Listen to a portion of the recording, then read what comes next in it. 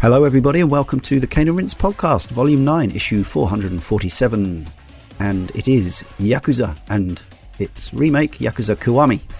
Joining me, Leon Cox, in issue 447 are Charlotte Cutts. Hello. Leah Haydu. Kiryu-chan. And Mikhail Kroder. That was impressive, Kazuma-chan. Now, I'm guessing that's from the original UK PS2 version. Yeah, it's Mark an Hamill, imitation isn't it? of Mark Hamill. Of course, Mark Hamill Hamill. doing a Majima. Yeah, Of course, Mark Hamill. Yes, we have that. We have that to discuss later on. I really wanted to put some effort into the Kazuma-chan. He does it very he draws that out a little bit. International treasure, Mark Hamill. Love him. My mediocre Japanese pronunciation, apologies, but Ryuga Gotoku, like a dragon, which is the real name, but we all know it in the West as Yakuza. And it is, well, as I said for the previous show on Zero, a third-person crime fiction melodrama, absurdist romance, bromance, soap opera RPG brawler with minigames. I stick by that. That still Perhaps fits. still fits. Perhaps there's less of the absurdist in this one. This was the first made one, the first written one, and I think it hadn't, obviously we'll get into it, but it hadn't quite spread its wings into the completely sort of tonally divergent piece that it became later. Kiwami does add some of that back in, though. That's true. That is a very fair point. So yeah, I believe 3 of us have probably played Kiwami and 1 of us has played the original. Is that right? Yeah. Cool. Perfect, really. The first entry, this was into the mainline Yakuza series, and we're also talking about that 2016 Extreme remake, for that is what Kiwami means if you didn't know. Developer of the original game was known back then as Sega NER&D. The game was first hinted at in August 2005 and simply known as Project J. Producer Toshihiro Nagoshi explained, "For a while now, I've wanted to create a powerful, gritty drama where you feel a sense of humanity. After a lot of thought, this is the product we've arrived at." And the budget of the game was 2.4 billion yen, approximately $21 million, but obviously that's 15 years ago, so you can recalculate that for inflation, probably around $30 million, maybe. Development team included veterans of Sega classics, really, Virtua Fighter 3, Super Monkey Ball, Panzer Dragoon series, and Jet Set Radio. Not too bad. The director was Ryuta Ueda. So again, Nagoshi is the creator and producer, but Ueda-san was director on this and also followed up with the second game. He'd previously worked on, Panzer Dragoon Zwei, an all-time favourite of mine, and Jet Set Radio as well, as one of the main graphic designers of that striking-looking game. And yes, a number of Sega veterans were on the team.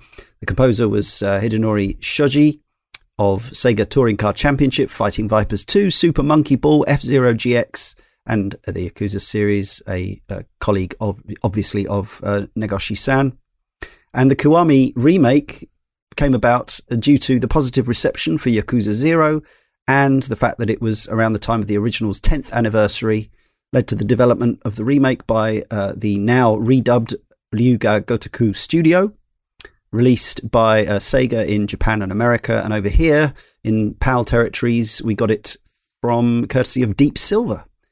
The director was changed. It was now Koji Yoshida, who is also the director of Yakuza. No, he's a designer on Yakuza 6, The Song of Life, and Dead Souls, as well as script and story person on Yakuza's 3, 4 and 5, so plenty of experience. He also directed Judgment, the 2018 game, which no doubt we'll get round to at some point. The original was released in Japan in December 2005, 15 years ago, on the PS2. The American version arrived September 2006, and later that same month, the PAL versions arrived in Australasia, and Europe. The original also came out on the PS3 and Wii U. The non-Kiwami version got ported in HD fashion, only in Japan though. November the 1st, 2012 on PS3 and August 8th, 2013 on the Wii U, which is just over a couple of years before the Kiwami remake happened. And that also came out on the PS3 in Japan, January 2016, but the PS4 got a version at the same time before it eventually arrived. Wow. Over a year and a half later for the rest of the world, arrived in August 2017. And even more recently, on Windows PC, February 2019, and even more recently, April 2020 on Xbox One, and it's part of Game Pass, at least for now. I don't know if that's an eternal deal or whether that runs out at some point, but if you have an Xbox and a Game Pass, go for it. Reviews-wise, at the time, the original averaged 75 on Metacritic, which is the only aggregator standing from the time. The Kiwami version did rather better with 80 on Metacritic and 82 on OpenCritic. User reviews, we have, for the original, Metacritic 8.4 and IMDb 8.4, so more positive than the critics. And the Kiwami is slightly lower with the punters, Metacritic 7.9 and Push Square 7.8. Interesting.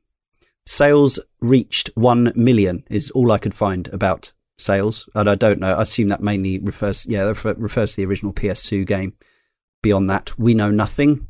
However, the PS4 and PS3 versions were the top two best-selling games in Japan during their release week. Toshihiro Nagoshi stated that Western pre-orders for Yakuza Kiwami were generally good for the series. Detailed stuff.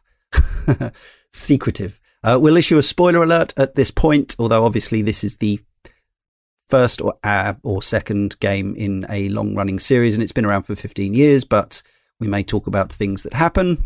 So, let's get into our own histories with Yakuza. Did we play the original game? Have we played the original game? And when and where did we play Kiwami? Leah? I have not played the original game. I have only played the Kiwami version of Yakuza 1. And it was after I played Yakuza 0. Right.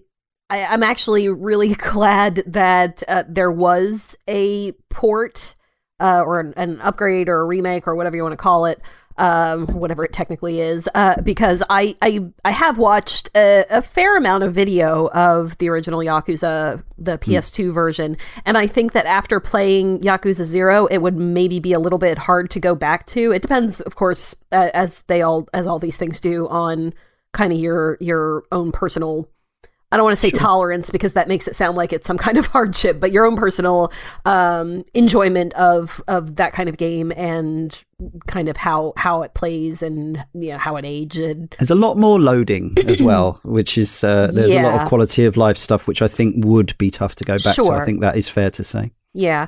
Not that I wouldn't have tried. I think that I would have anyway, and I probably still would have enjoyed it. But there are things that the update brings that I think are really good changes and especially lend themselves to coming after. This is the same reason that I waited to play some of the later titles, 3, 4, 5, because even though those aren't PS2 titles, they still are a little bit more difficult to kind of play just because of the limitations of backwards compatibility and that kind of thing. So, I really appreciate that all of these games are now available on the same console so that you can kind of just go straight through if you are of a mind to do such a thing. But anyway, I did not play the original Yakuza on the PS2. I did play the Kiwami version after I played Yakuza 0, and I have played another round that I haven't quite finished, but recently, just to kind of refresh myself for the podcast. And of course, as I always do with these kinds of things, ended up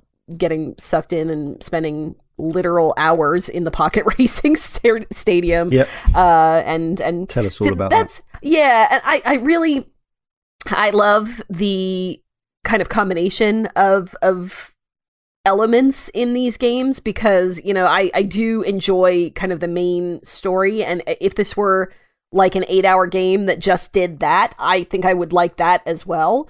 But visual novel style. Yeah, but the side stuff is just so addictive for me. I just I get really into the completionist, and in I would say that I am a completionist in games a lot of the time. I'm not a total completionist. Like there are things, but if I find a side thing that clicks with me, like the the Majima Evergar stuff for this, or well, that's a little more than a side thing, but for instance, like the kart racing in this, or the hostess clubs and the real estate stuff in Zero, if I find something that clicks like that for me, then I do tend to kind of go all in on it and get as much as it out of it as I can. So this has a lot of that for me, and both kind of sides of the game are things that I have sunk a lot of time into.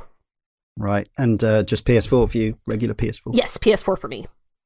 Okay. Mikhail, you are nothing if not a stalwart and a purist. So you've been playing... I feel typecasted. It's not an insult, dude. But it's not far besides the truth. I mean, exactly. The thing is, I inherited my brother's PS2 Slim somewhere in 2009, 2010. When I was living in Germany at the time, and I was going around a lot of secondhand game stores, you could just buy like PS2 games by the bucket load for next to nothing, right? Yeah. Although in Germany it's a little bit tricky. You need to check that there's actually your language, it supports more than just German language. Sure. And check ogdb.de to make sure that you're not buying a severely censored and skimped out version of with robots or something. Yeah, exactly. But I bought a bunch of PS2 games, quickly built up a library. You start investigating the library a little bit more. And I had a colleague who was a massive Sega nut. And he never had a PS2, but he said, yeah, if you have a PS2, you should check out Yakuza. I heard a lot of good things about it. He was crazy into Shenmue, actually. And he was always curious himself about the Yakuza series. Yeah. So I looked it up. Oh, that looks interesting. And bought it for like $6 or $8 or something in a secondhand store. Fired it up. Thought it looked very interesting. I liked from the first impressions, I found it a very atmospheric looking game. A lot of attention to detail and cinematographic detail in the cutscenes even. So I thought, I can get with this. Of course, I looked into the, I noticed the dubbing, that they did a dubbing job on it, and that there was no Japanese language track. So I got a little bit of that Onimusha vibe from it, which is also all dubbed with no Japanese language track. Mm-hmm. And I don't know.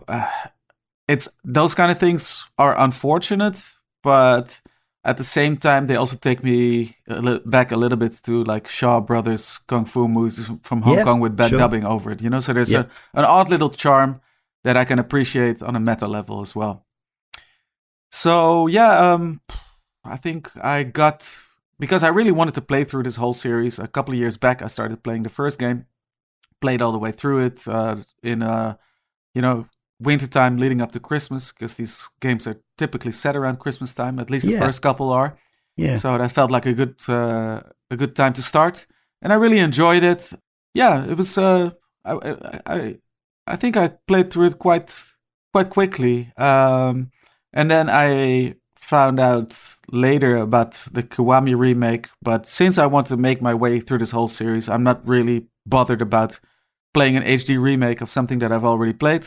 Sure. I'd rather play something completely new in the series, So and I find it, you guys were talking about quality of life and all that stuff, and tough to go back to certain games. I have as Leah was saying, a fairly high tolerance for archaic stuff. And also I just find it interesting to go back to the actual origin of a series and then sort of make my way through it and sort of see the development, not just on a story level, but on a technical level that these games progress. So that's part of my interest of how I approach games, and I can deal with a lot of stuff, just as long as the core game play experience is compelling enough. Yeah, no, and that's completely understandable, and works really well for this podcast as well, because it would be a shame if we were all on Kiwami. I think it's good to have somebody who can talk directly about the original, which I did have, but never played beyond the first hour or so. So I'm much more familiar with Kiwami myself. Charlotte, then, how about you? Yeah. Oh gosh, time just because I'm trying to think of how I led into the Yakuza 0 episode, and so much has happened between then, and I can't even recall what I said. It's like a lot has gone back. I can't remember if I don't worry about contradicting yourself. It's a long yeah. It's been a long year. The thing is, my aim for 2020 was to play through the entire series. Oh wow! And okay, how's that going? At one point, I stopped, and I'm like, the reason I stopped, I think, is because I just didn't want the story, like the train ride to come to an end, so to speak. Like, I was having such a good time in Yakuza 5 that... Oh, wow, okay. I just kind of wanted to hold on to that experience just a little bit longer. Nice. I have a feeling I've not progressed that much since Yakuza 0. But anyway, that's besides the point. So yeah, as you can tell from what I've just said, my little monologue, I really wanted to play the whole series, because as soon as I started playing 0, I was like, oh, yeah, this is for me. This is great. It's your jam. Yep, exactly. And yeah, So if I think back, I remember my first awareness of Yakuza as a series being Yakuza 3 as a title for the PS3, and it was like in the same sort of slot in my head as Sleeping Dogs, probably because of where it's set, and it was just sort of... I think there are similarities, Yeah, I kind of had pigeonholed it as thinking it was like one of those kind of mediocre sort of games that were just like sort of shoveled out. I didn't quite know the history of the series or anything about like that. I think I might have at some point found out about the PS2 games, but also thought they had a bit of a reputation for being a bit mediocre. So the only time I really came across the series as a modern series was Yakuza Kiwami. And I played it because it was on PS Plus, so I gave it a go. I got to the Shimano fight, which I think one of the listeners actually wrote about, and I was stuck. I was so stuck, and I was like, this is a bad game. I'm stopping and I'm not playing this again. Is that the late game one where he's bare topped, or the early game? Yeah, exactly. The one outside the funeral. And right, okay. Yeah, I think I just picked too high a difficulty because last Christmas, I think it was just after Christmas, I spent some of my Christmas money on Yakuza 0, and I was like, yep, this is fantastic. I want to play all of them. And I knew I'd have to go back to Yakuza Kiwami and get through that fight again, but I knocked the difficulty down, and then it was fine. Yeah. And then I went through Yakuza Kiwami. I have to admit, it's not sticking out in my brain quite as much as 0 and 2. I think those are really standout titles, and I didn't really want to spend that much time in Kiwami doing the extra stuff, to be honest. The story was great, but I just didn't feel like playing around in the world too much. But I still had a great time, and the story just really... Yakuza 0 is more of a fun game, and it does set a lot of the story down, but Yakuza Kiwami really sort of helps you to understand Kiryu as a character, so that was something that really stuck with me. So it was really... This is kind of the game that almost made me give up on the series, but it's also a game that made me sort of come back to the series in a way and want to continue going through it. And I've just got to get to the end at some point and just rip off the band-aid of it being over and then go and play 7, which is something completely different altogether. Yeah, which people are loving. We'll get to ourselves probably about 2028 or thereabouts. Maybe before, we'll see. Yeah, so I didn't buy this at the time, although I was interested. I'd always been impressed by Shenmue, but I didn't particularly love it. See our Shenmue shows for more details, which I finally got around to playing for the podcast. I was interested in this being also, it's kind of a spiritual successor, not only to Shenmue, but also to Sega's kind of beat-em-up brawler heritage, Streets of Rage and so on. So obviously it ticked a lot of boxes for me. But by the time it came out, I was already sort of transitioning to Xbox 360 and stuff, or heading in that direction.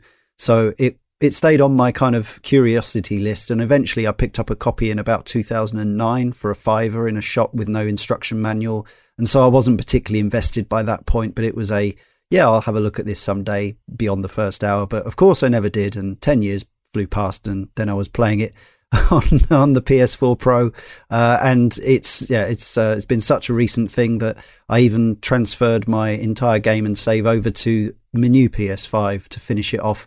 It doesn't really make a huge amount of difference to the experience because it's already a locked 60 frames a second 1080p experience, but it probably does load ever so slightly faster on the PS5. But yes, I played over 30 hours, I think 31, 32 hours. Still only managed 49.8 something completion percent. So there's a lot more game to be done. But yes, obviously I finished the story, played the entire thing on normal difficulty. But yes, I also had some fights that, well, let's just say they went on a bit. We'll talk about those later. Yeah, so I guess the most important thing to start off with is the scenario and script in terms of that localization and those regional variations. The Kiwami obviously is taking its picking up the mantle from previous games with its localization, Japanese voice acting, and a sensitive translation, perhaps we could say, where there's generally, although there is a little bit of cussing and whatever, generally it's relatively low key and dignified until the deeply melodramatic scenes where inevitably the camera pans out from the character on the floor and they shout something at the top of their lungs. But the original, well, they went for a very different thing to fit in more with the times, the popularity of GTA and whatever else. In localizing the original game, Sega funded an aggressive web and print advertising campaign, as well as an English voice cast composed almost entirely of cult performers like Michael Madsen, Eliza Dushku, and Mark Hamill. Technical limitations made it impossible for the team to include both language audio tracks on the disc, according to Wikipedia. So, unlike all the other games in the series, the US and European versions of Yakuza came with a full English-speaking voice cast, including Mark Hamill as Goro Majima. Fantastic. Yeah, so it's obviously, they renamed some of the characters, so Shintaro Kazama became Shintaro Fuma, Hanaya the Florist became Kage. Yeah, Fuma being renamed, I think, because maybe Kazama, they call him Kazuma all the time in the game. Yes. So Kazama was probably too close. Yeah. It can already, for the uninitiated, probably be hard to keep track of all the characters anyway, so they probably just changed his whole name around, Yeah. Third drawing from the forum says, while I prefer the Japanese voice acting, I think some of the translation in Kiwami is a bit too literal compared to the PS2 version that was finding its footing and creating the characters for the game. Interesting. I mean, the thing is I haven't played the PlayStation 2 version, so I can't really say anything conclusive. But it's worth watching a few cutscenes if you fancy a laugh. Yeah, it sounds like a really interesting experience, but at the same time, it's a bit of a shame that it felt like the ones that I've played, which are the remasters and the remakes, so on and so forth. It's like they really do a good job of portraying what you hear about, what you read about when you read books about the Yakuza, about the whole honor system and respect and how that plays out in an ultraviolet sort of group, ultra-violent sort of group. And if you go for the whole American gangster sort of localization, just that goes a bit missing, right? If they're effing and blinding at each other. Yeah, there are cursing a lot, but that all that stuff is still in there. The honor and the code of the Yakuza. It's just that they're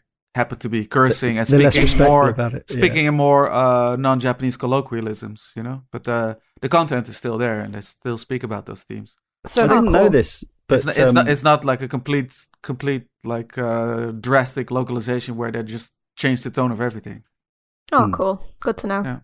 So, with regard to the localization, kind of what, to probably absolutely no one's surprise, kind of what it makes me think of is the more recent Persona games, where, because it is, it is very definitely set in Japan. It is a Japanese story, but the localization is such that you kind of get the idea of, like, it's kind of like what you expect it to be. I'm not wording this very well, but it's so while it is not taking anything really away from the fact that this is, a Japanese story with a Japanese feel and a Japanese setting, and all of the honorifics and the fact that there are different customs and different ways of things going.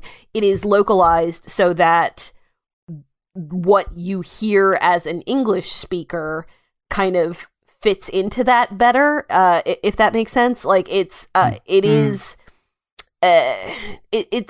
more, it's less of just a straight translation and more of a interpretation, getting an English audience into kind of the headspace that they should be in to kind of properly get the idea that a Japanese person might get if they were listening to the same thing in the language that it was originally written in. The game's development team was divided into two groups, one writing the main plot and the other writing the subplots. That explains a lot. Novelist Haze Seishu was the lead writer of the central plot. Seishu was brought on board 2 years before the game development started. Seishu had been a gamer since the days of Space Invaders, but over the past 4 or 5 years had lost interest as he was less concerned with 3D visuals and gameplay than he was with story. Yakuza caught his attention and he decided to accept the project even though it came at the busiest point of his professional writing career. Nagoshi wanted players to get enjoyment from merely walking through Kamurocho. Thanks to Wikipedia. But let's talk some more about the characters first. Obviously the key characters are Kazuma Kiryu, of course. We've also got Akira Nishikiyama, who was much... I'm curious about this to anyone who did play this before Zero, which is obviously completely legitimate and in some ways the correct way to do it. We decided to take the advice of a number of Yakuza fans and play Zero first to kind of get us into what the spirit of the series becomes.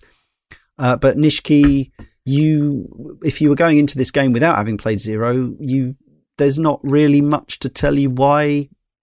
Like the whole Nishiki thing is they're set up as friends in the first game, and all you really know just going into this, without the extra scenes that they added in Kiwami, is that Kiryu took the rap for him. Yeah. That was kind of my question. I guess for Mikhail, because he's the only one who played the original game. But I know that there has been content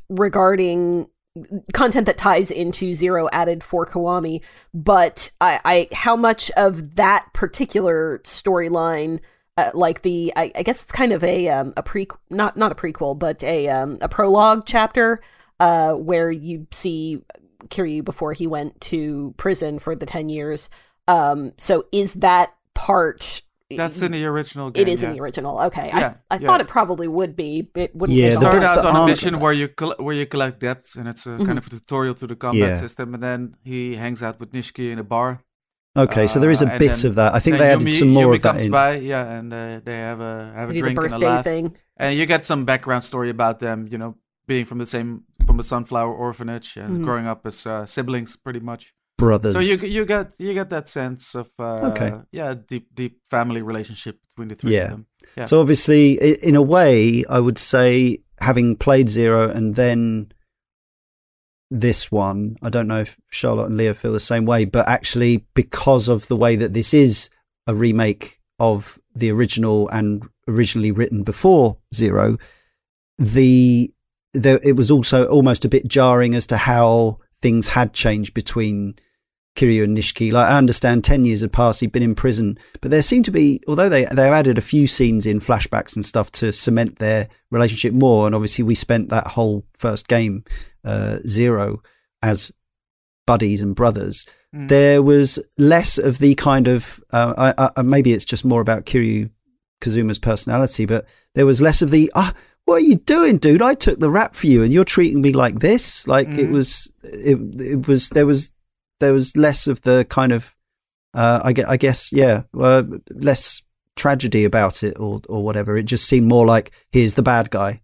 I don't think that Kiryu would just the way that I read him as a character, I don't necessarily think that he would be making a big deal out of being super wounded that this happened. Like he's disappointed, and he's, it's terrible that somebody that he considered to be that close is now this, has built himself up so much. But I think what I got most out of the relationship between the two of them was that Zero really, if I did not know beforehand that Zero had come, well after the original Yakuza, and I don't think I would have noticed a whole lot out of the ordinary. Like, I think that the way that they did it really worked for me, and I think that you could go in and get a pretty decent idea of that relationship and of kind of the betrayal that happens there with just going into Kiwami straight. But yeah, I'm glad that I played Zero before Kiwami for that, amongst other reasons, but for that kind of backdrop to the whole thing, and with Majima, but Majima. I think there's probably a bigger problem then with Majima's changing character from 0 to 1, because we know that really his Majima's character really starts to take shape or change in the second game, and so of course 0 coming after game 5 or 6, whatever it was, has that Majima in it, but retrospectively. So when he comes into this game as a chaotic kind of psychopath rather than this heart of gold. Yeah, there's nothing really, if you play the PS2 original, there's nothing really nice about Majima. Yeah, exactly. And he's also not particularly fleshed out. He's kind of that thorn in your side that comes to torment you from time to time. Chaotic neutral, I think, is what they say. Yeah, he's actually on the opposition in fact, he's side not quite in this neutral, one. is he? No, he's not neutral at all in this one. Yeah, good point. Yeah. We've got some more correspondence on that. Simply Wonderful from the forum says, I found myself not feeling threatened by Nishiki at all. I'm aware they develop him more from the original PS2 release and how his rise in the Dojo clan changed him, but I barely felt threatened by him. You don't get to interact with your brother very often, and when you do, it doesn't feel like he cares much either. When you interact with what you know will be the final boss, you should feel something. Snake's interactions with the boss in Metal Gear Solid 3 do this well. Someone you love betrays you, you interact with them throughout the story, through cutscenes, just like how you interact with Nishiki, and you are shown to be far weaker than them. You build up your strength and tactics through your journey until you reach the end game. You feel pained about what you had to do to the boss, someone you ended up caring for because they're a well-developed and fleshed-out character. Yakuza, on the other hand, you have drinks with Nishiki, and the next time you see him, it's the boss battle. That's about all the interaction you get with him face-to-face until the final boss fights. I wanted to really get to know this guy, but he just sort of turned out to be wasted potential. So when I beat him at the end of the game, I shrugged it off, as I am one to do with any random Tokyo street thug. Yeah, he's not... I think I definitely agree that there is a lot of missed potential there, what they could have done with Nishiki as a character in the first Yakuza. But he's not really the big bad in the game. Mm. That's more Jingu and Shimano. Yeah.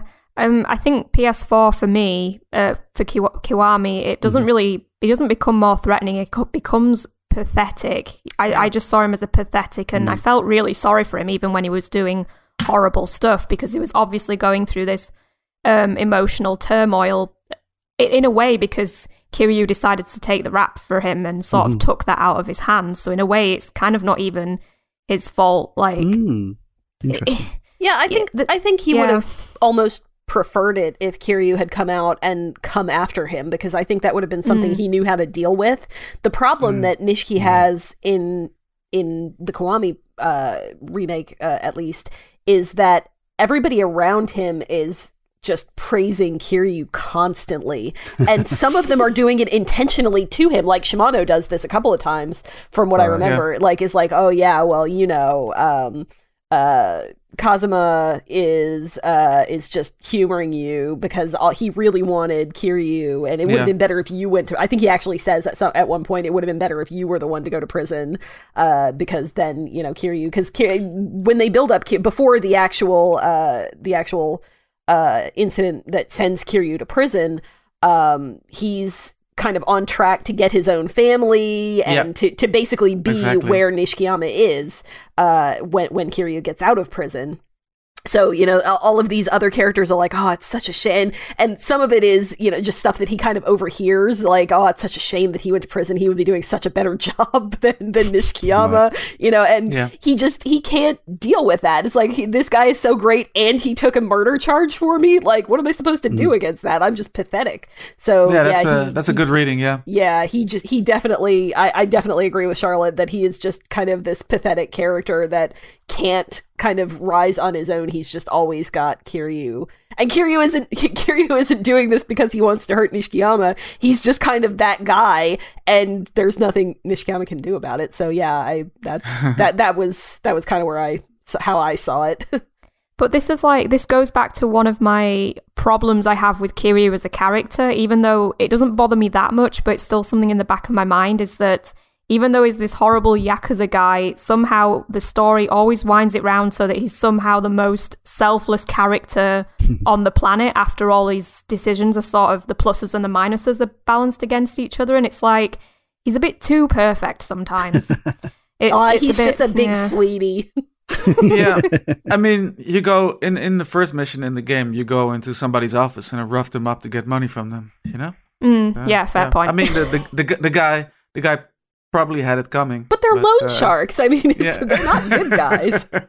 No, but that's Yakuza the thing. With a heart of gold, etc., etc. I think you get the idea that, all things considered, considering the circumstances, he's a pretty awesome guy. Jobo Bonobo from the forum says, one big plus for me was Kiryu's relationship with Haruka and his desire to protect and reunite her with her mother.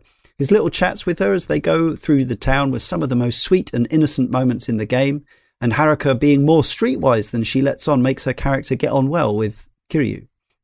Gel well with Kiryu. So Kiryu's newfound parental duties were nice little additions to his character. I did like that some of the character and story elements from Zero carried into this game though, such as helping the pocket racer find an heir to his little shop, and Majima meeting up with his old tutor. But that is the thing with this game. Playing Zero beforehand does make this experience better, as the main plot itself, which involves Kiryu going up against his old friend Nishiki, is all the more tragic, considering their close friendship in the previous game. Any feelings on Haruka? Yeah, I mean, I really liked Haruka, and as we're not talking about the other games in the series, but that just doesn't change. I think she's a very good portrayal of a young child sort of character who is looking for parental figures in her life, somebody to guide her. And I think the reason it works is because they did make her a bit more streetwise. I think if she'd have been completely helpless and completely reliable on Kiryu, instead of like starting this search for her mother by herself and Kiryu just happens to bump into her while she's doing that, I think she would have been more annoying if she was very, very clingy with Kiryu, and she's not like that at all. Yeah. I was, when I started playing this, I was already well into fatherhood, and yeah, just, you're in this seedy environment and there's this innocent little thing, and it did make me connect to the character of Kiryu in a sense that I did feel protective about, you imagine yourself in that situation with this girl who's all alone basically. And you just want to... It's okay because she's basically indestructible, which is... I've been shot in the arm. Maybe I should take you to a doctor. No, I'm fine. Okay. You sure? Okay, cool. Let's go to this underground casino. Yeah, so let's go to a strip club. Cheat at betting. Cool. And yes, on to Majima, because we've got a couple of posts on this. Super User says, in the original game, you only see Majima at the start in 1995, in the 2005 game, at the batting cages and finally the soapland. You bump into him all the time here, with increasingly ridiculous schemes that get you to fight him, which I really enjoyed. However, I suggest people stick with it as he becomes the legend he is in Yakuza 2. Most of the stuff here was written retrospectively, and you can tell his personality changes a lot between 1 and 2. And Alex79 UK says, the biggest shock for me was seeing Majima in this game. He'd inexplicably transformed from ultra cool and calm gangster in Zero to irritating clown for no apparent reason. The story just never explains how on earth he made that jump. He really bears no resemblance to his previous incarnation whatsoever. Well, that's not entirely true. They do kind of They do kind of hand wave it at the end of Zero, like just basically frame it as he kind of had a breakdown and this is what happened. Now he dresses like this. Yeah, I mean it's not a good explanation, but they do have an explanation. In Kiwami, I'm curious, do they act like they have a history together? Did they retcon those scenes? Because in the PS2 original, it's like they meet for the very first time. No, they definitely have a history together. So something that is new to Kiwami is the Majima Everywhere system, which basically it's kind of what it sounds like. Majima just pops up throughout the story for you to fight him, and the explanation behind it is that since he really didn't meet Kiryu until the end of Zero, he says, I just want to test you and get you back up to where you were, because I know you've been in prison for 10 years and you're not the guy you used to be, and I'm going to be following you around. And it's a contrived setup, but it leads to things like Majima hiding in giant traffic cones waiting for you and popping out of sewers. And I saw that. Yeah, pretending to be a cab driver, pretending to be a police officer. Waiting for you in the Club Sega to play cards with you, And isn't that at odds then again with the fact that in the story cutscenes, the few that he's in, he's almost post jail, he's entirely antagonistic to you. I think there's a few little lines inserted, which is along the lines of, so I signed up to these guys for a bit so I could fight you, right? Yeah, kind of thing. So it's obviously all retconned. Like there's no denying that. But whether it works for you or not is obviously a subjective matter.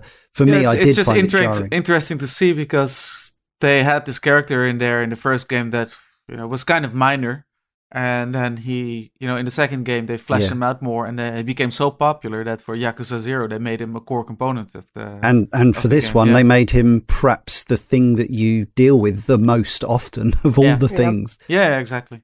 So obviously we won't go through every single story beat as usual. It's a fairly lengthy tale. Though the chapters individually aren't massively long. I didn't find any of them sort of overlong.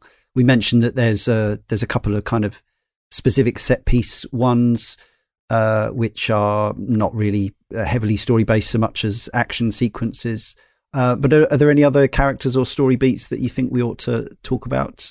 The thing with Yumi and Misugi that struck me as odd when I played the game a couple of years back was that I felt like I was in a little bit of a Clark Kent Superman sort of situation. Like, is nobody really seeing that this is one and the same woman, obviously? Yeah, I think I don't think I grasped it that early on, but yes, it was, and they were, I think they were the characters that Date and Kiryu were perhaps confused a little longer than they ought to have been, and obviously led to what would have been again in real life some real emotional lifelong traumas and scars for little Haruka. Your mum isn't, so your auntie isn't your auntie, she's your mum, and she's alive. No, she's dead. No, she's alive. It's like, and then she dies again. And then she's died again. And then she dies again right in front of her. Yeah. Yeah, I mean, I think the story was perfectly good, if not great, but there's a lot of it going on, which is why it's kind of hard to talk about, because it's all just interwoven and there's a lot of machinations, and it's all really great at the time, but when you're trying to think back and explain it, you're a bit like, where do I like start? Like a soap opera. Yeah.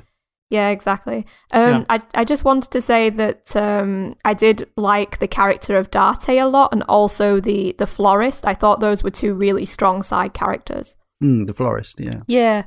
Speaking of the two of them with Kiryu, there is a side mission. I don't know if anybody else ran into where they meet up with a reporter in the park, and she's quizzing them on what makes them badass dads.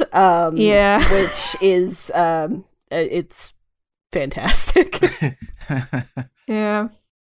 So once you've come through all the tangled strands of Yakuza plot and saving people and then watching them die and working your way up through the ranks of various captains and sergeants. You end up pretty much fighting a sort of a private army towards the end, like military grade funding and weaponry and stuff like that.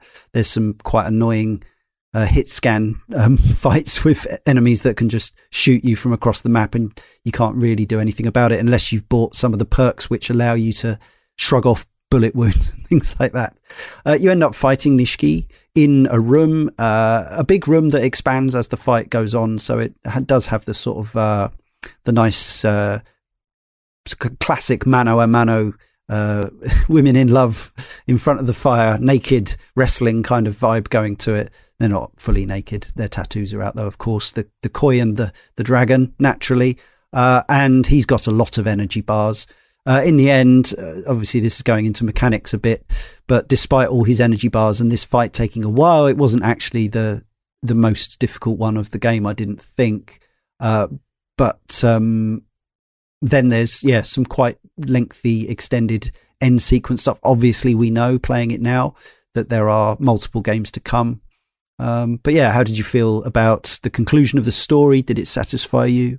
Yeah, I think it would have been a mistake to have Nishiki and Kiryu become somehow both come out of it well and friends. I think everybody kind of had a feeling, most people would have had a feeling from the start that it wasn't going to end well, and it didn't end very well for Nishiki. I remember feeling very satisfied when it ended, I think. Got to end with an explosion and a rain of money.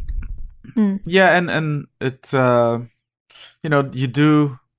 ending is quite effective in that it does emphasize and highlight the relationship they once had as well. And also the cloud of money, spoiler alert, I'm going to try and say this as spoiler free as I can, but that cloud of money brings on one of my absolute favorite characters in the later games. Like, because of that cloud of money, this character interesting arises, so to speak. So was there any real explanation as to why, when Nishiki does set off the bomb that was actually brought in by Yumi to threaten the what's his name, Jingu, the politician, to blow up the 10 billion yen that he considers cursed, tainted, ill-gotten, shouldn't be in the hands of anybody. He tries to blow himself and it up, ends up showering a large chunk of it into the sky. Is there any explanation why Haruka and Kiryu don't get blown up in that explosion? Because it's Kiryu. That's what I figured, but there's no, like, let's hide, even just a tiny scene of them hiding behind a table or something. They just seem to just stand there. Fuma or Kazuma protected Haruka from a hand grenade explosion by simply standing in front of her. Yes. She was completely unscathed. There were a lot. This game is, and I'm guessing this series is absolutely rife with both last-minute saves and incredible moments of coincidence of, hey, we were just talking about this exact scenario happening, and now it's happening. Almost every side story involves, like, well, it'd be a shame if those guys came around here now. Oh, here they are. All right, let's move on to gameplay then. Locations and locomotion. So we're effectively in the same engine as the last game. So we've really talked about the sort of visuals of this. It is a 1080p 60 game in Kiwami form. How about we talk a little bit about the old PS2 visuals and how they compare. So I think we've got a lot more loading, as I mentioned earlier. Fixed cameras, loading every time you have a fight. Yep. What are the other sort of main differences? I know you haven't played Kiwami, but you are familiar. But I've watched videos, and I know what the modern Yakuza games look like. Sure. Yeah, there's a different. It's almost like there's a different atmosphere to it, or a different visual tone. The PS2 Yakuza games are very soft looking. Yes. It's like you're looking through a condensated lens at a scene with a lot of city lights that sort of blend in with the scenery. Yeah. The game is most of the time set during nighttime. Yeah. It's got more light bloom, kind of looks like. Yeah, right? It's from that period also where bloom was very loved by developers. I think that lends to its particular kind of atmosphere. And I think for a PS2 game, it's pretty nice looking. They use a lot of shortcuts with the street views and everything, and all the incredible amount of NPCs that populate them. Yeah. But it's very effectively done. I think they work with the limitations really well, and that's what I also always find interesting about going back to games on older systems. Just how are they working with the limitations of those systems? And I came away quite impressed with what they were able to do with the old PlayStation 2. And like I said, from looking at Kiwami, it does feel starkly different just in atmosphere from the PS2 original. And you get these scenes of sitting at bars, lots of smoking and drinking, and these city lights and this soft bloomy effect. I felt transported into that sort of world as portrayed by the humble PlayStation 2. Yeah, and that's cool and absolutely legitimate. What I will say is that, of course, the good thing about Kiwami being a remake in the Zero engine is that it matches up perfectly with its predecessor in that respect. And it's also, like, I really enjoyed playing Zero and the Kamurocho there, where there is, I would say, quite a bit more to do. But this game is set in the late 2005, and I went to Japan in early 2006, and it is quite uncanny, even though, like, by 2020 and current gen, next gen even standards, it's not like the most spectacular presentation or attempt at a real city you will ever see. It's still, with the fact that it's 60 frames a second and very crisp and vibrant, I think it's actually incredibly believable, and it totally evokes actually being in Japan in 2006 for me. Like, it talking about being transported, it totally works for me as a representation of a place I've actually been. Every vending machine, every bar that's inside a tower block, every eatery, it absolutely nails it, I think. And a lot of them are really lovingly rendered as well.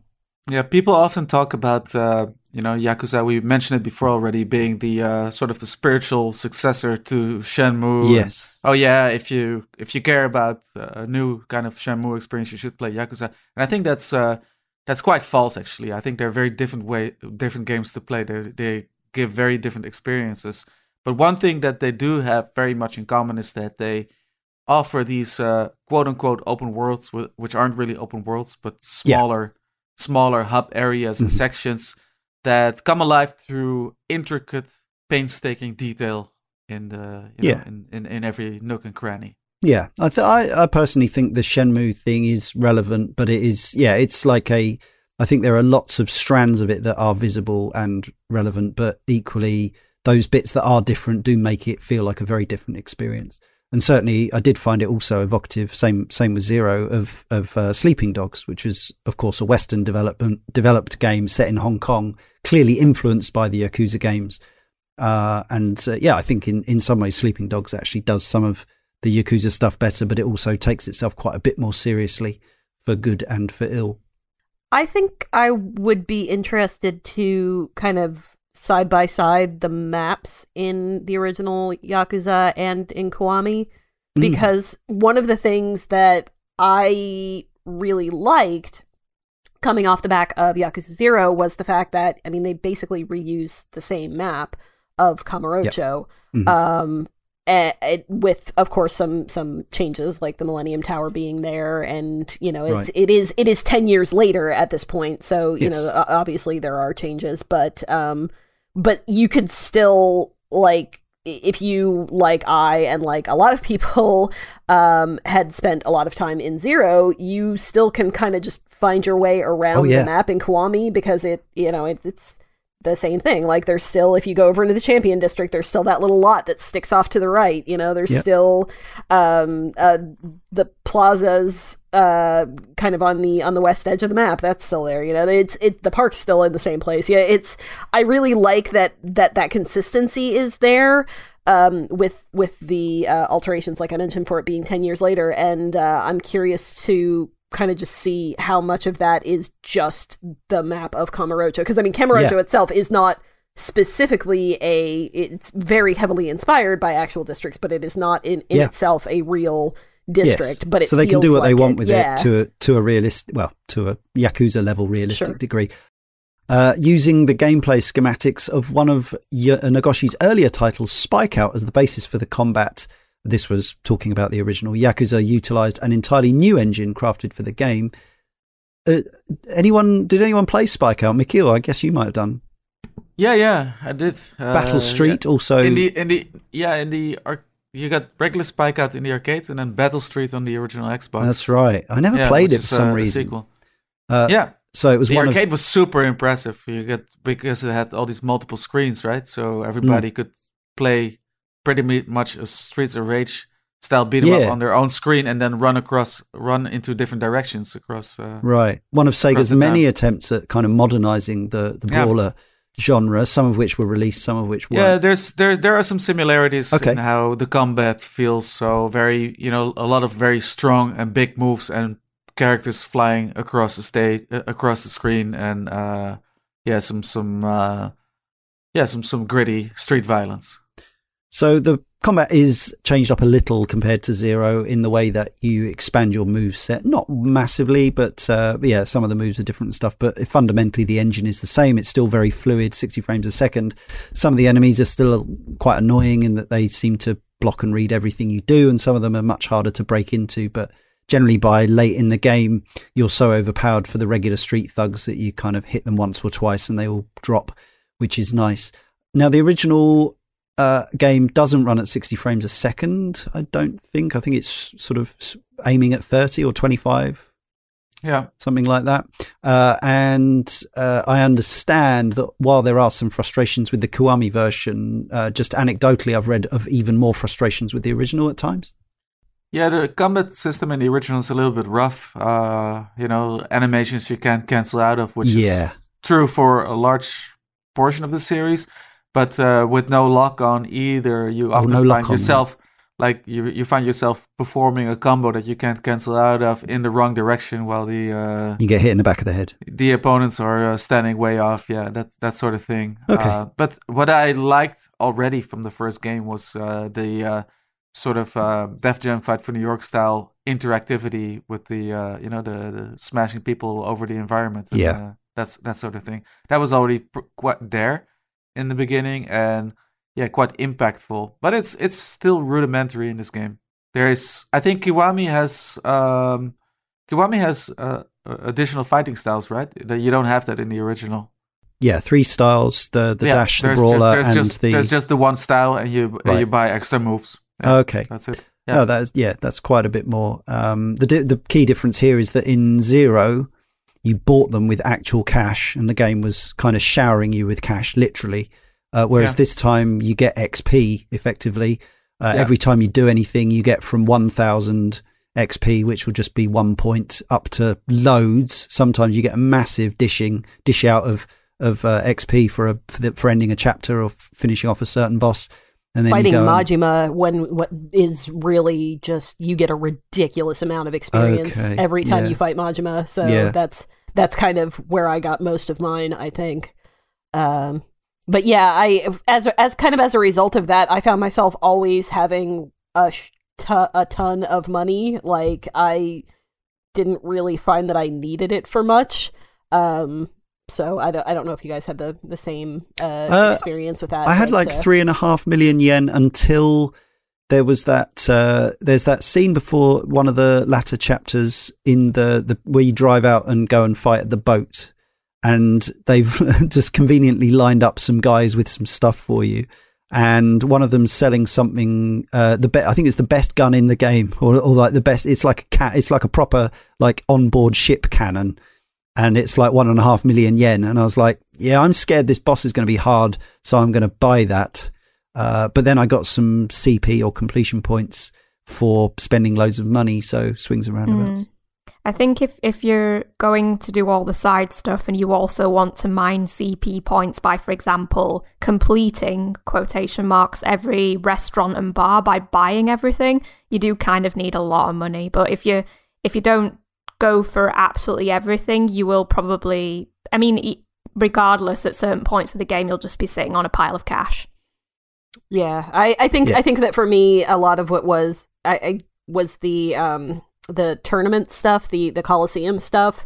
That gets you a lot of money if you go all the way through. Like the last tournament, if you win it, every time you win it, you get $1 million. You get 1,000,000 yen. So like, I would do things like just go into the pocket circuit thing and just buy out the whole shop.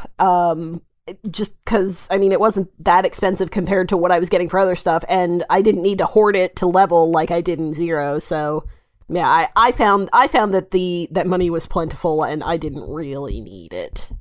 Anyone else find themselves once they've bought the perk, which is I think it must be part of the sort of the body. Is it like, I can't remember what it's called, but it's the disc of upgrades that is basically to do with your power and your strength. So it is the body. So that's the one I maxed out. Basically, get as much health and power as possible. And the PST original, it's just 3 meters basically. Okay. Yeah. There's a perk on there which there's two relevant to this. There's one which is you get strength from alcohol. It's called like, experienced drinker or something. And there's another one which is you can continue to eat even when you're full.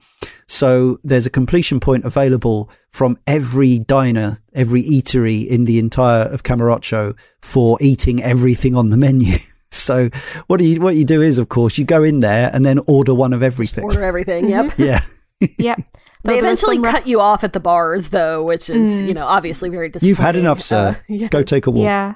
And there's one restaurant where you order a drink and then you order food. That's right. And that means that you have to leave and then go back because you can only order one drink at a time. That's right. And also, I think it was one of the cafes. I completed it and I still didn't get a pop-up saying I'd completed it. So I think that was bugged. Oh. I'm not sure. There's one Cafe Pronto that has a daytime and a nighttime menu. That'd be why. Yeah, that would be it. Yep. So you have to. There's a couple of points in the story where you go out and it's actually daytime, and that's when you need to remember to go to Pronto. Yeah.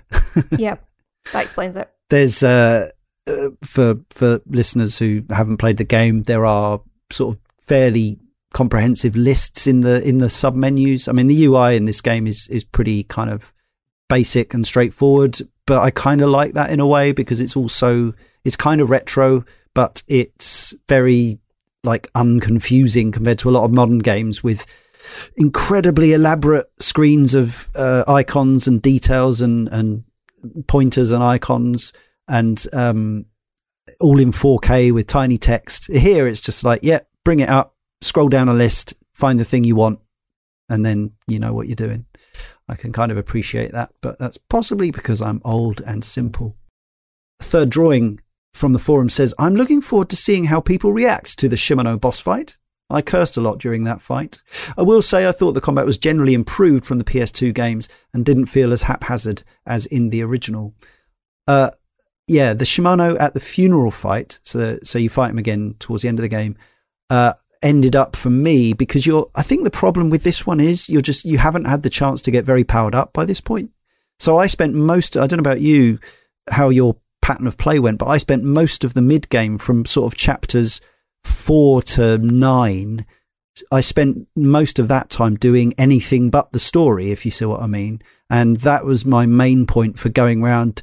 You can find an item which points you towards sub-stories.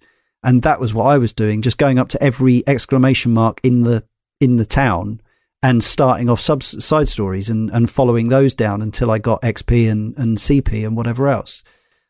So at the point of the Shimano fight, the first one, I hadn't invested in anything. So I was really puny, and there's this huge guy, and I ended up just kind of basically kicking him in the pants and running away for about 20 minutes. That actually sounds a lot like what I did when because I went into the Coliseum pretty early on, and you can't get super far. Well, I mean, you can if you're better than me, but if you're fighting fair, then it's kind of tough to get much of anywhere if you're not already kind of at least a little bit powered up. So my kind of method of getting through all of those was I would just, do the it's not exactly a lock on, but the R1 that kind of has you facing towards the enemy, and then wait for them to come at me, dodge, grab them from behind and throw them, and that just repeat as necessary.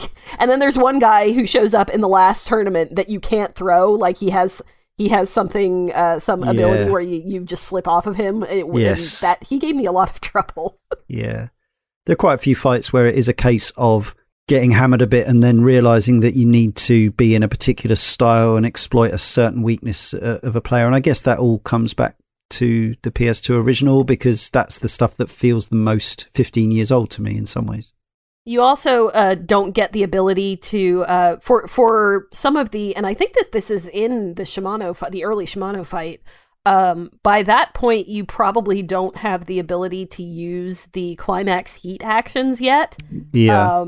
And you start seeing the cues for them way before you actually get to use them, and that's really frustrating because I thought I was missing something for a long time. What that is if you're fighting a bigger enemy, once they kind of get down to a certain, or a boss enemy rather, once they get down to kind of a certain health level, they will kind of go into like a rest animation, sort of like they'll start panting kind of, and they'll glow a certain color and start regaining health.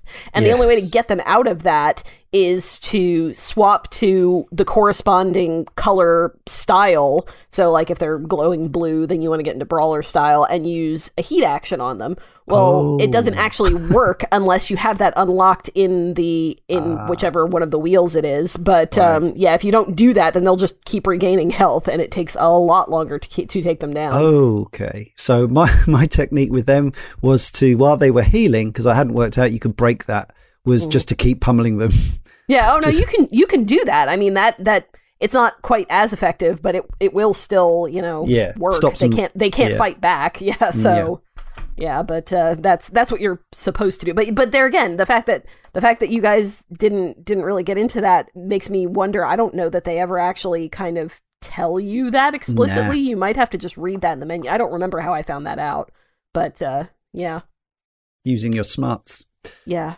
I mean, there's probably something to be said for that. Allow the player to work it out for themselves, and obviously this, as well as Shenmue, which has quite some similarities in the way it sort of handles combat and stuff, which also, of course, relates to Virtua Fighter, which was the sort of what Shenmue's combat was born out of.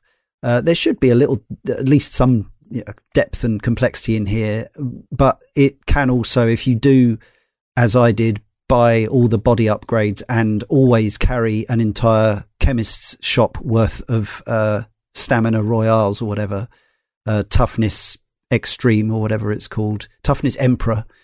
How about the Torinair? Yeah, well, whatever you can get your hands on. Yeah, but really, I don't see to get through a lot of these fights without a decent stock of health. Most of the big set pieces dot some around the arenas, but there's no way I would have got through most of these fights without going to the chemist first.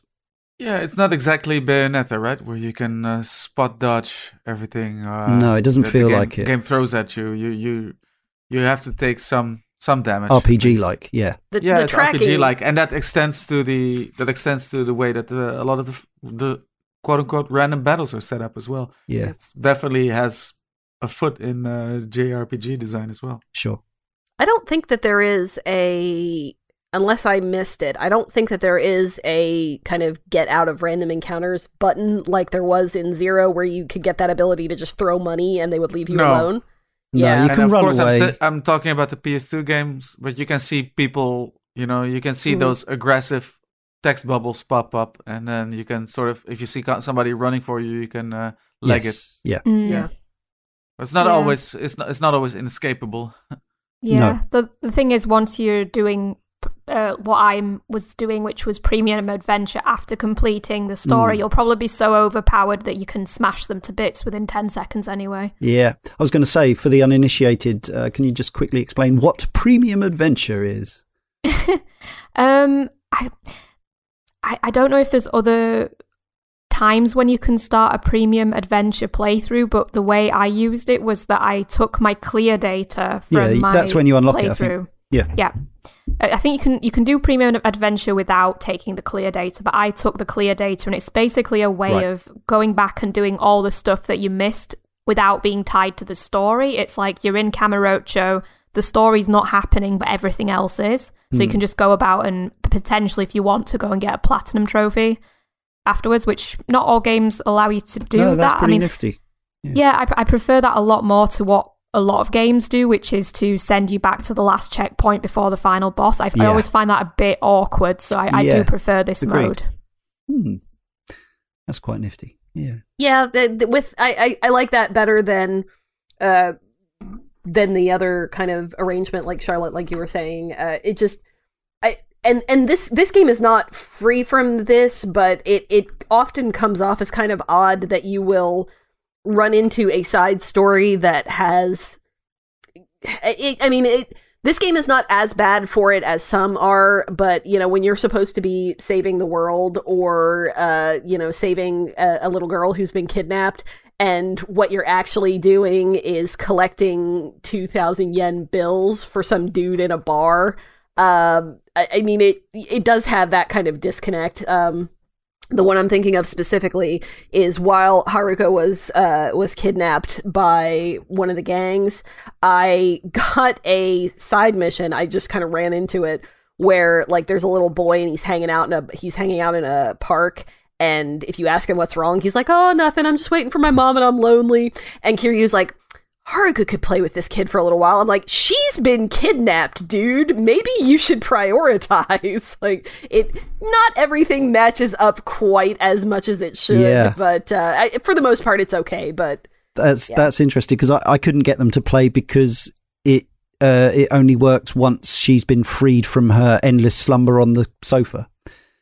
So I met that kid when she was just not. You couldn't walk around with her. So either way, that's interesting. Yes, it's not like I guess The Witcher or something, Witcher 3, where it's all a bit more kind of integrated and understands the context of what's going on. Super User from the forum says, in terms of combat, I suggest people up this to hard difficulty if they've played Zero. Ooh. I'm good, thanks. Me neither. Quite the statement. Maybe you're good, Super User, but continues, I didn't have the problem others did with the gun and knife enemies. I got items and abilities that meant I didn't get staggered. Also, drink lots of booze to almost always have heat. Kiryu is at his best as a high-functioning alcoholic. The exception is the second to last boss, who has to be the hardest and most frustrating of the series. I used my entire inventory of health items on this guy, and it took me over an hour. So the final boss took me at least 45 sweaty minutes to beat. I really regret staying on hard mode for the last battle. Swings and roundabouts then. I'm glad I stuck to normal, I think. Suggest people to play on hard difficulty, but regret it in the end. Yeah, I went down after Shimano. I went down from normal to easy, and I think I've been continuing playing on easy, but I think now it might be time to bump it up to normal. But that's after playing a few games. But I'm not that good at games, so we all get better, you know. I like playing these games on easy because I mean the combat is good and I like it. But I'm not really there. That's not really the primary reason that I'm there in a Yakuza game for the most part. Yeah, I just stick it on normal because it's the default, really. I would have had no shame in putting it down to easy if I'd needed to get it done, to get the game done in time. And equally, I had no shame in stocking up on Toughness Emperor to get through long and difficult fights, especially those which, keep knocking you down with knives or guns, and then you have to hammer the cross button to get back up again, or almost a stun lock situation at points. But on the flip side of that, there was one Majima Everywhere fight where I pretty much got him trapped in a corner. He could not get out of the combo. I was doing just a fairly basic square, square, square, square, square, square, triangle, triangle combo. He could not get out of it. And I thought, well, that's fair. Sub-stories wise, as we know, written by a different team, there are 78 of these. and they cover the gamut of getting involved in scams, or quite a lot of those, becoming a doctor, getting involved in marital relationships, becoming a doorman, hunting for handbags.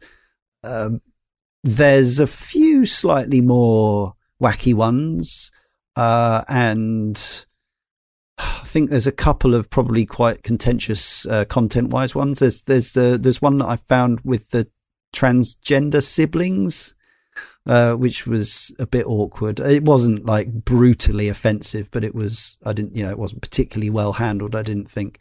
But a lot of these also kind of tie into the side stuff. So yeah, I think I did about 40 odd of the 78.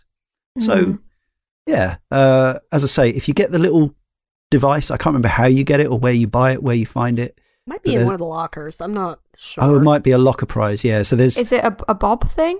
Might be. Might be a Bob thing. Might be a Bob thing. Anyway, yes, there's a find your side story item, which I would say is very, very handy, especially if you're going for 100% completion or the platinum. Yeah, side story experiences. As I say, I would say overall they're a bit more sober than the ones in Zero, and so I suspect it was just, this was the first game in the series, and they're based on the ones in the original PS2 game, so they're a bit less kind of, well, hey, out there. On the whole, I think I made my way through this game fairly fast. So, again, of course, I don't even need to say it, but speaking about the PS2 original, every now and then some sort of side story would catch my interest, and I would pursue it. But I've stuck to the story fairly doggedly. Yeah. Do you think maybe stuff like the quality of life stuff on the PS2, the fact that there's a lot more loading and stuff is? I did see one video from, I think it was the one you shared actually. Very fair analysis from a guy who was obviously a long-term series fan, saying here are the pros and cons of old versus new. One of the big cons of the old version is the fact that it takes so much longer to do anything, and so to pursue something relatively minor is possibly going to be off-putting. Whereas a lot of people are talking about, even with the new generation of consoles with SSDs, just trying stuff out. Brian was talking about Bug Snacks, just the fact that he platinumed it in a few days, just because restarting areas is now like a finger click away. Yeah, I don't know if it was a technical thing. It was more like a lot of the side stories or side activities didn't really grab me. I mean, I sort of curiously poked around at stuff, but I had to feel compelled to pursue anything. How many guys did you guys get? More of a design kind of thing. Fair enough. Yeah. Do you know any idea how much of the what sort of percentage of the side stories, sub stories, Charlotte? I don't really know, and to be honest, they didn't grab me as much as in other games. I think there's one game, I think it's 5, where there's this constant theme of Kiryu being scammed. I think that might also be a bit in 1 as well, but in 5 I think it's a pretty strong motif through the sub stories. Yes. But here I just didn't really remember. I can't remember specific things except for ones that I tried. I saw this week, and I saw another objectionable one where I forget his name. That one of the hosts at the host club, he has a girlfriend who's a dancer at a bar, so he invites Kiryu to go and watch her, and then he's like, oh, there's this new dancer who's being advertised, let's watch her as well, and it turns out to be this gangster effectively in drag. Oh yeah, I remember that one. Yeah, I didn't like that so much. But what was also odd about that one was that I felt like that was somehow it was a sub story, and yet also it seemed pretty important. Like it felt like there was some that were more important than others. There was an assassination that was sort of part of the plot that tied to that as well, wasn't it? Yeah, some of them actually have cutscenes attached to them rather than just being the usual sort of nodding head with comedy music kind of scenarios. Yeah. Yakuza learns life lesson due to peering into other people's lives.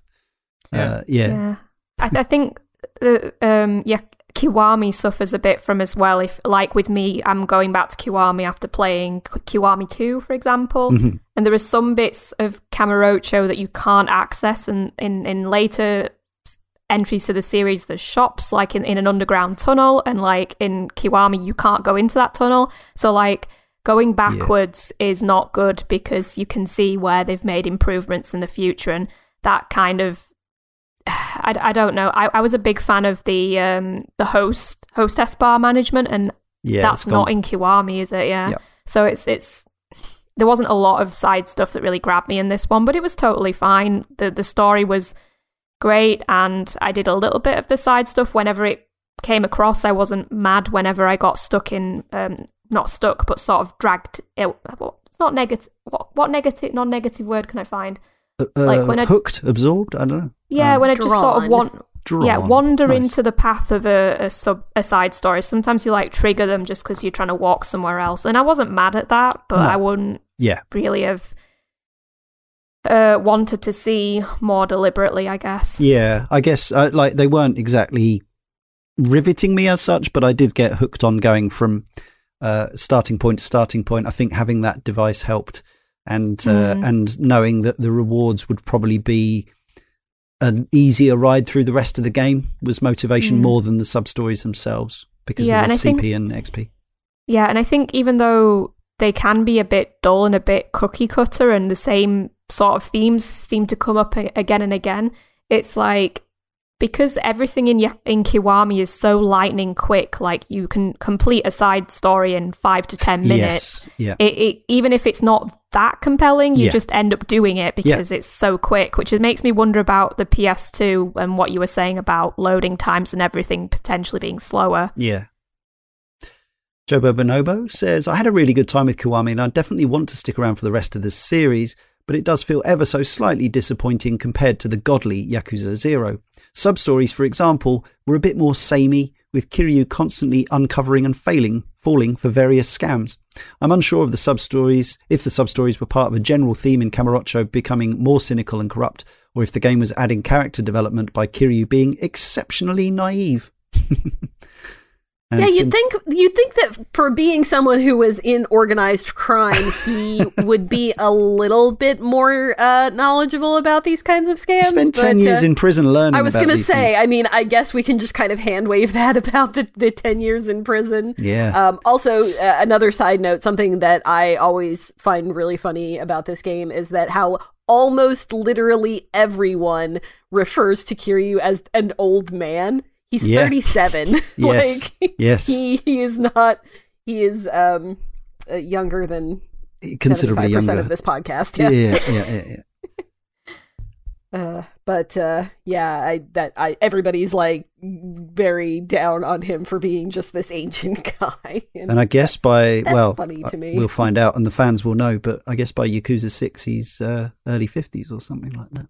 Yeah. 54 maybe, like mid-50s almost, I think. Ancient. Simply Wonderful says, every side quest felt copied and pasted on top of each other. It came to a point where I basically trusted no one, and I would be correct because the person who initiated the quest turned out to be someone trying to mug me. Yeah, there are a number of times where like the first thing that happens is somebody is trying to get you to give them money, and your options are pay or don't pay. And or booze. Spoilers: it's always don't pay. There's not, or unless complete the. I mean, yeah. There's the alcoholics as well. There's two separate sub-story quests involving giving alcohol to people on the street. So yes, we should go whiz through the various side distractions as well as sub-stories that are on offer the mini games. Some of them return wholesale from zero, pool, darts and bowling, all of which can be played with a friend if you want, 2-player, even from the top menu. They are all very, very reminiscent of, pool and bowling are incredibly reminiscent of their monkey ball equivalents because Nagoshi. The arcade games, so yeah, disappointingly no old Sega coin-ops in this one. That would start with the second one, I guess. But the UFO catcher, which I personally have fun with. The main reason for playing Yakuza Kiwami is to collect the complete set of Monkey Ball characters. That's my personal feeling on this. Nice. I don't think that was in the PlayStation 2 game. Okay. Any UFO catching? That definitely was in there, yeah. Yeah, so there's, apart from the Monkey Ball selection, there's some sort of made up random lines of toys for the game, and there's a guy who is clearly getting stuff for his dolly bird, who Kiryu naively always thinks he's talking about his daughter. In traditional fashion, the photo booth, which I did once and then forgot existed, which meant I missed out on the Majima comedy moments. Is there like a through line to that? Is there an end game to the photo booth, or is it just a recreation? You can get completion points if you take really good pictures, but I don't think there's anything else. Not that I found anyway. If there is, I missed it.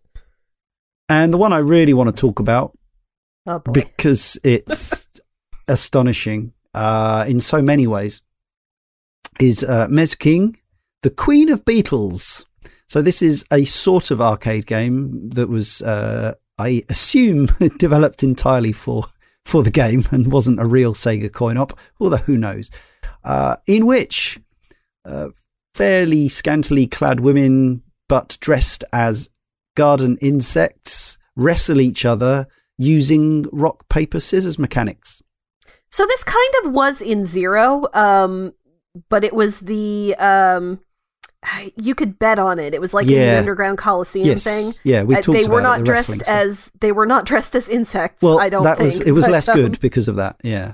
Obviously, yes. Provocative movesets. I think we're missing the important part of Mesu King, which is the fact that you play it against children.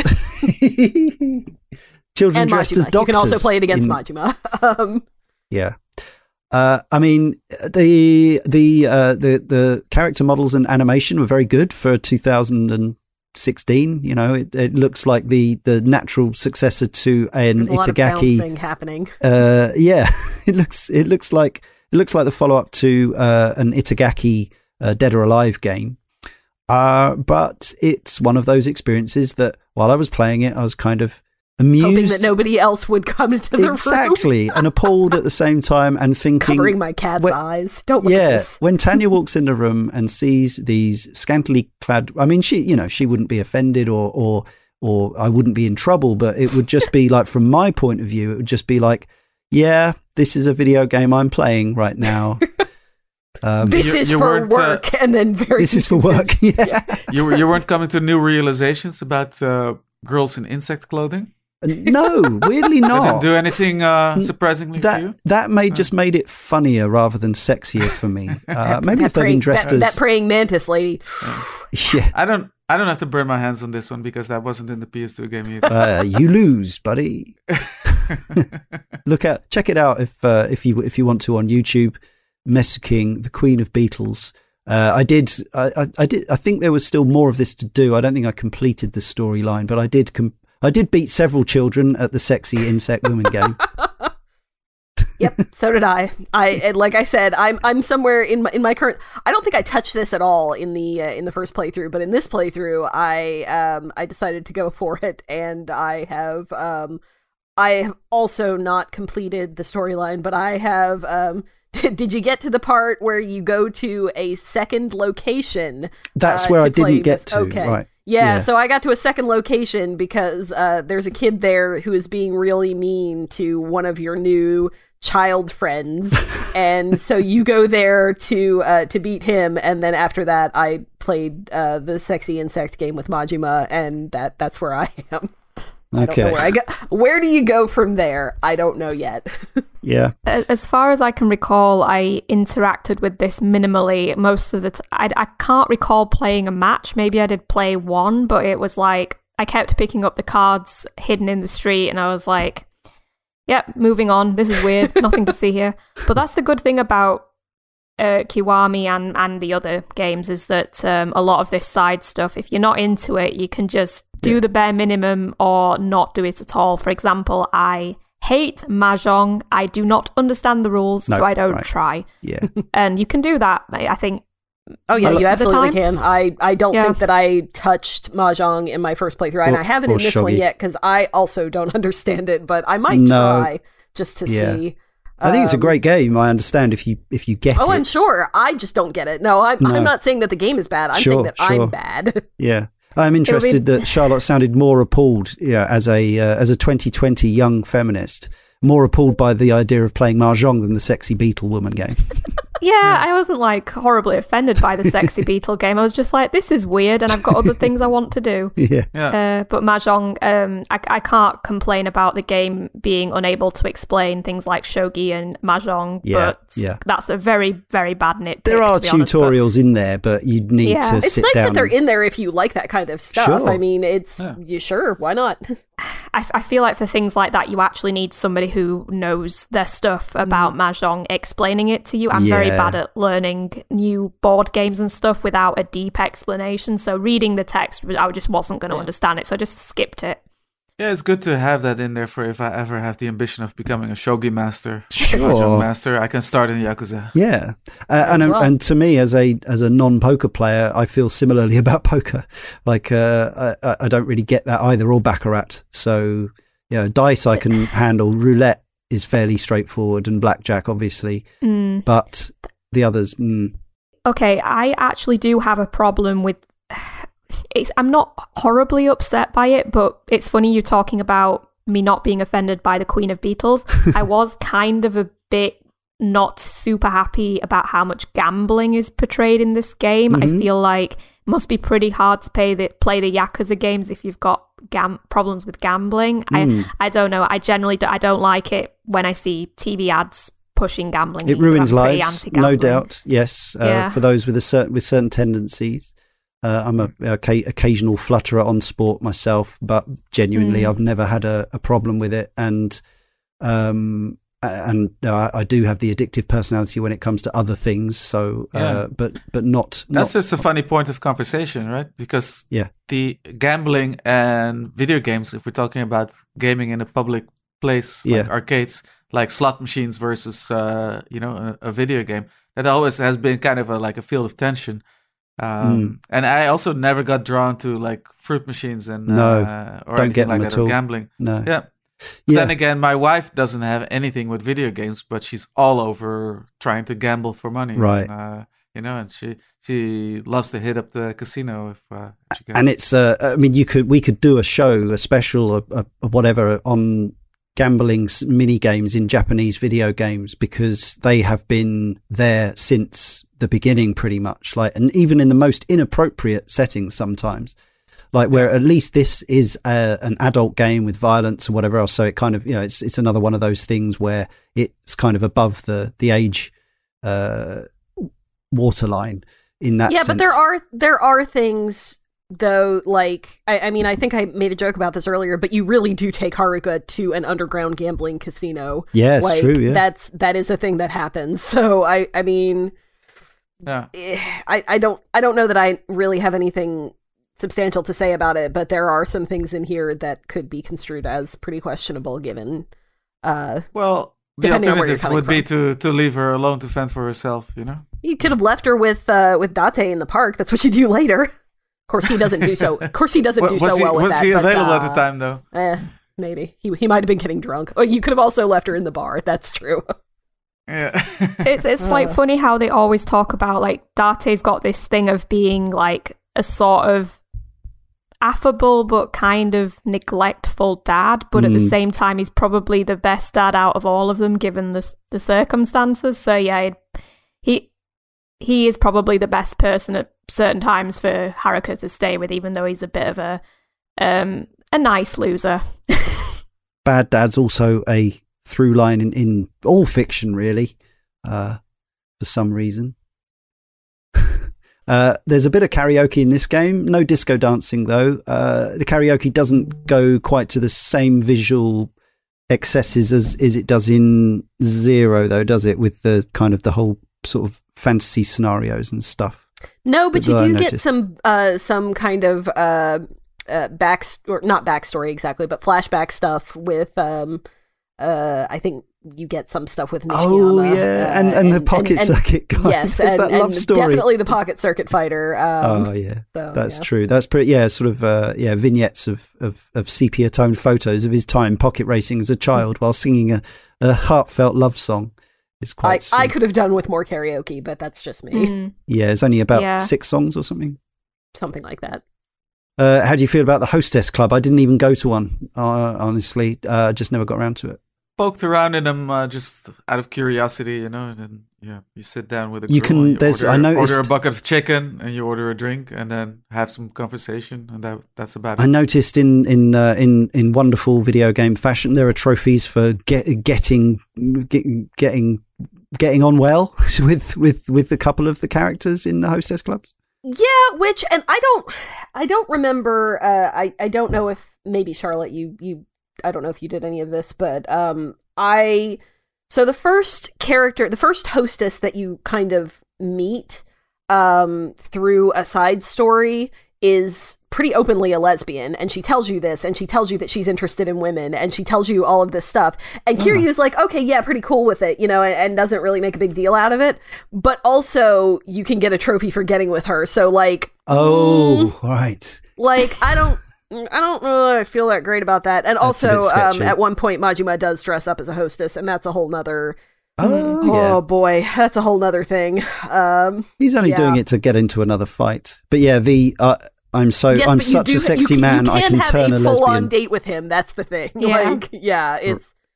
I don't know how I feel about that.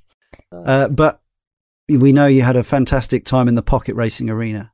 I did. I'm the dragon of Pocket Circuit, or whatever that trophy is called. The Pocket Dragon. Yeah, something like that. I beat all those little kids real good. He gets very intense about it. By spending a whole crap load of money that they probably don't have. On parts, Parts, yes. Yeah, you're like that. The worst guy at the Robot Wars tournament. Oh, I'm terrible. Yeah, no, I absolutely bought my way into it, but I regret nothing. So, yeah, that's... I spent a lot of time in that stupid pocket race. Yeah, because you have to... I found that... I souped up my car after winning the basic couple of tournaments, and then it was immediately way OP and just kept flying off the track. So you've got to be quite strategic with your customization of the little parts and the wheels and all that. It's a neat little thing. There are a handful of different elements of the car that you can customize, and they all... mess with certain stats on your car. So, if you are too fast but you don't have I think grip is one of the stats, or cornering. Yeah. If those stats are too low and your speed is too high, then you will just kind of go flying off the cart, but flying off the course. But if you have too much of that and not enough speed, then you won't be able to get up hills, and it's a balancing game for different types of courses, and I liked it. I thought it was pretty neat. There's something to it, and you have to actually if you want to really excel, you have to. It reminds me a bit. Again, it's RPG like, isn't it? The sort of Final Fantasy stuff of Ultimate Weapon. If you want to find the best chassis or the best wheels, you have to kind of work out which subquest or which shop they're attached to, and kind of go through the hoops. A lot of it is stuff you can just buy as you progress through the tournaments, but you will get some stuff out of the lockers or at different stores, or just find. I think at some point you get some of it. Maybe I think Bob has some of it. Yes. Yeah. And of course you get completion points for the more sets of wheels and gears and stuff that you have. So that all ties back into itself. And yeah, it got its hooks in me real good this time. Systems upon systems. So Michiel, in the PS2 version, which of these side distractions were there? What was it? Just the basics? Yeah, it was just the basics. A lot of the stuff that you guys are talking about, I don't really recognize from there. So the pocket racing, I'm not sure about either. I'm guessing pool was there, and bowling, and darts.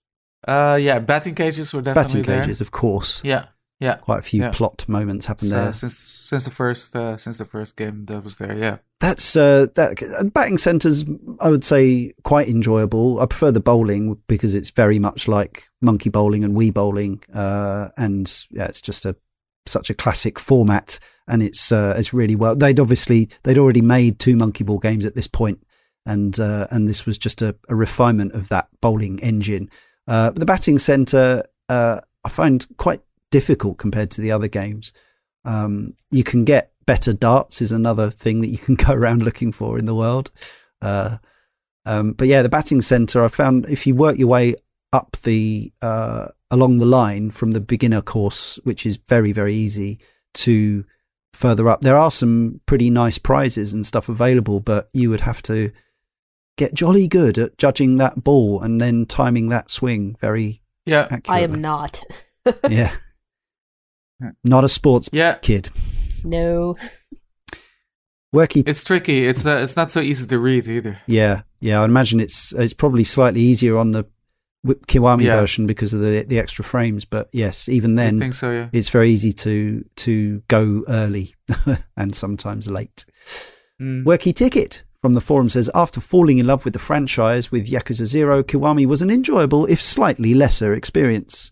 Its roots as a remastered PS2 game are unmistakable, lacking the depth found in the other games, but it was still worth it for the introduction of Haruka and Nishiki's gut-wrenching heel turn.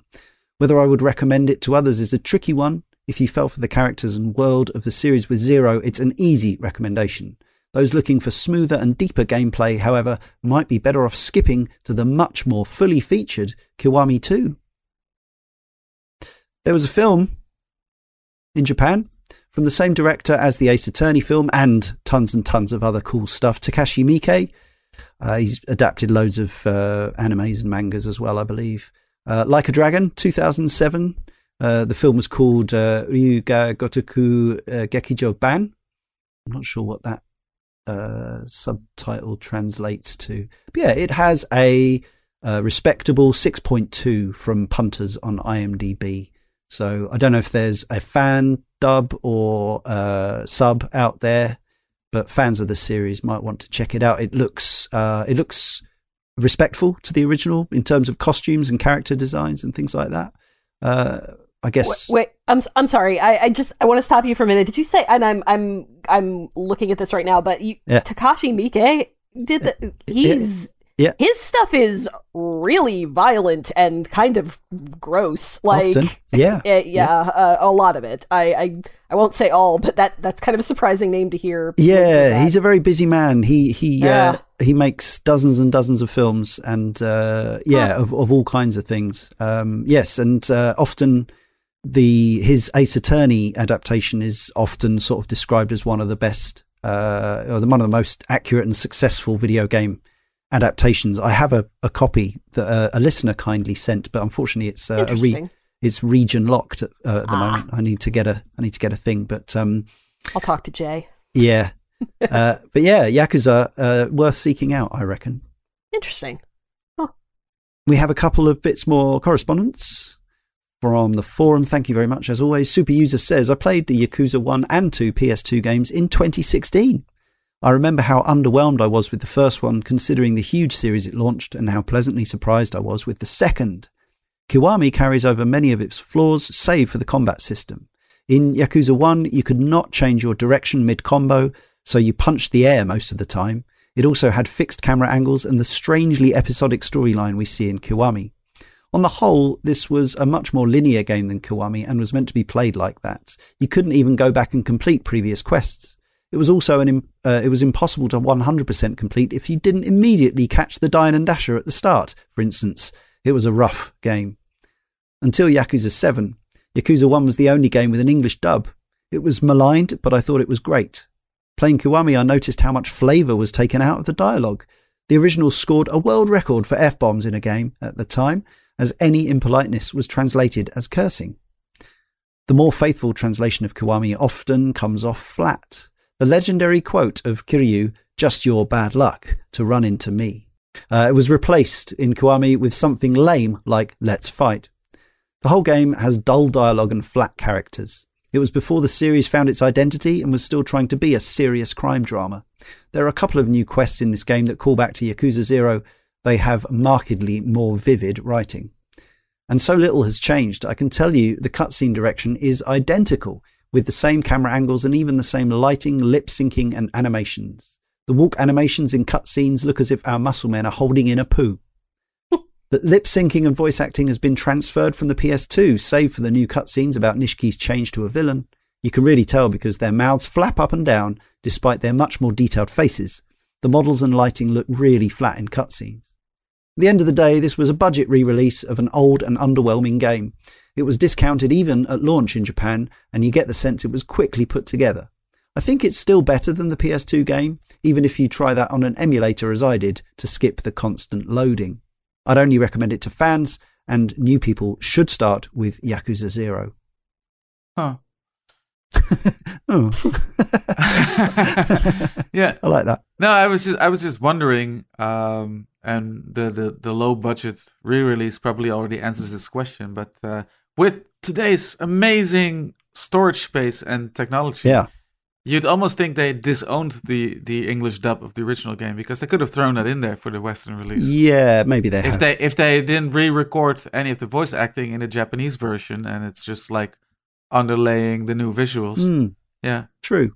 Yes, maybe as an unlockable or an extra option. They could have sold it as DLC. That's probably what Capcom would have done. Yeah. Megadirt from the forum says, I owned Yakuza on the PS2 and got 3, 4 and 5 on the PS3 and never played them. Part of the reason I avoided them was because I assumed Yakuza was going to be a GTA clone. I got sent a review copy of Yakuza Kiwami not long after I started to miss Sleeping Dogs and was willing to give it a go. It became apparent pretty quickly that Yakuza was more like an RPG equivalent of Streets of Rage or Tekken Force mode from Tekken 3 and almost nothing like Grand Theft Auto. Before I had even finished playing the first one, I'd bought Zero, as the sense of humour, minigames and incredibly well-developed fighting mechanics instantly made this one of my favourite franchises. Overall, I have convinced countless others to become followers of Kiryu-san with an intensity bordering on Majima's. That's nice.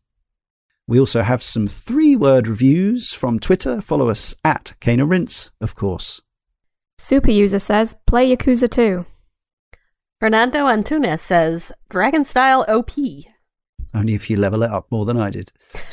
Alex79 UK says, Majima, what happened? Jobo Bonobo says, go away, Majima. Christopher Love says, Battlebug Beauties. Roarcord says, punching fixes everything. It does in that world. And Ludo Narrative FM says, Majima everywhere, always. Yes. I think Leah agrees, which is why she'll be going last in this possibly increasingly positive selection. I'm just going to go first because I don't have a huge amount to say. I enjoyed Yakuza Kiwami. It was, for my taste, a bit of a downgrade after Zero. You could tell it was a remake of an older game in lots of ways, but a lot of the stuff that was fun about that game is still there. Even just the act of running around in Kamurocho, looking nice at 60 frames a second, bumping into things and having occasional Streets of Rage style skirmishes is enjoyable to me. The plot and such were, a little, I wouldn't say boring as such. I wasn't, it just didn't really sing to me. It's like, it's fine. It's a crime drama it's a crime melodrama, really. Let's be honest, given some of the story beats. And it has its cute moments and some funny moments and some slightly objectionable moments. But overall, 30 hours enjoyably spent for the most part, especially once I got into it was a bit of a staccato start, I found, after playing Zero. But once I got back into the groove, I was thoroughly enjoying it, mopping up side quests, repeatedly visiting Bob for upgrades and merrily plunging XP into my discs of power, whatever you want to call them. And by the end, I was buying Kiwami 2 and 6 on the PSN sale and sending off for the 2, 3 and 4 remaster collection. So I think you can say from that yes, I would recommend it. And as somebody who likes to try to play all the games in a series if possible, especially when they're actually connected, I would recommend it. But yeah, probably a lot of the fans of the series say play 0, play 2, don't bother with this one. I think a lot of people would just feel wrong doing that, but if you don't, then fine. Mikhail talking about Ye Olde 2005 version on PS2. Yeah. ancient history of I know. 2005. Yeah. No, I would actually kind of agree with you there, Leon. I think, if you're looking for the best playing experience, you're not going to find it in the original PS2 version of Yakuza. And from what I gather of Kiwami, that's not drastically improved on in comparison to the rest of the series. But there's something more to this series than just the raw playing experience, and that's illustrated by my original playthrough, I think, of the PS2 game, in which I was having a moderately good time, just engaging with the world and beating up countless goons. But what really kept me playing was just the effective and sometimes surprisingly touching crime fiction being laid out in front of me, and just the way it was told. I think just the for lack of a better word, cinematography, and just the way the story was framed and the atmosphere that it was dripping with kept me going in this original Yakuza game. So I don't think if you are invested in the series, you can't just hand pick and choose which one you want to play and which you don't want to play. You got to play them all. And at this point, if you haven't played the first game yet, it's probably safest you go with the Kiwami version. But I'm glad that I played the original, and I don't really see the need to seek out the HD remake. Happy that I did. Happy that I did play it, and it was a good starting point for me to continue on with the rest of the series. I've completed Yakuza 2 on the PS2 since, and now I'm following on with Yakuza 3 on the PS3. Of course. I had no doubt that's what you'd be doing. Nice. Charlotte, how about you? Conclude for us. Yeah, it was a bit of a rocky start with Kiwami because it was the first one that I played, and I very nearly gave up on the series entirely because of the Shimano fight. Wow. But, I think that starting with Yakuza 0 is the best entry point if you are at all liable to find these games difficult, because Kiwami can have a steep learning curve at the beginning. But yeah, I think once I'd had that background and I'd had a bit of grounding in the mechanics, I had no problem with Kiwami, and I had a great time with Kiwami. I think it doesn't stand out for me as much as some of the other games. I wouldn't say it's one of my favourite games of all time, but it's a very solid entry, and I think that you would be missing out by jumping straight to 2. Having said that, I don't think there's anything wrong with starting with 0 instead of 1. I think you're better starting with 0 personally, but I can see an argument for starting with Kiwami. So whichever order you want to, but you should definitely not miss out on it. It does have a very compelling story, and one that you really need to experience for yourself to get the whole picture of, this very important chunk of the Yakuza story. So yeah, definitely worth the time. I mean, if you do find it's a bit of a drag, just skip out on some of the side stuff and it'll go way faster. So yeah. Fair dues and well said. So let us finish with Pocket Circuit Racer champion herself, Leah Haydu. Yeah, I agree with what Charlotte was saying. I think that Kiwami is not as strong a game as 0, but I think it's worth it, even if you do just kind of go in and mainline it or close to mainline the story bit. If you did that, it probably wouldn't be a super long game, and if you played it on easy, it probably wouldn't give you a whole lot of trouble, even if you didn't really do a lot of the side stuff or, much of any of the side stuff. But I think that, especially if you are interested in not just kind of a one-off game, but if you are interested in getting invested in the series, if you're anything like me, it would give me nightmares to skip a game in a series, especially the first, by some accounts, game in the series. I would not be able to personally do that. That would drive me nuts. But I mean, if you're really opposed to it, then obviously don't do it. But I mean, it is, if you have Game Pass, currently on Game Pass, if you don't have Game Pass, or I'm pretty sure it's been on PS Plus, so you might already have it in your collection.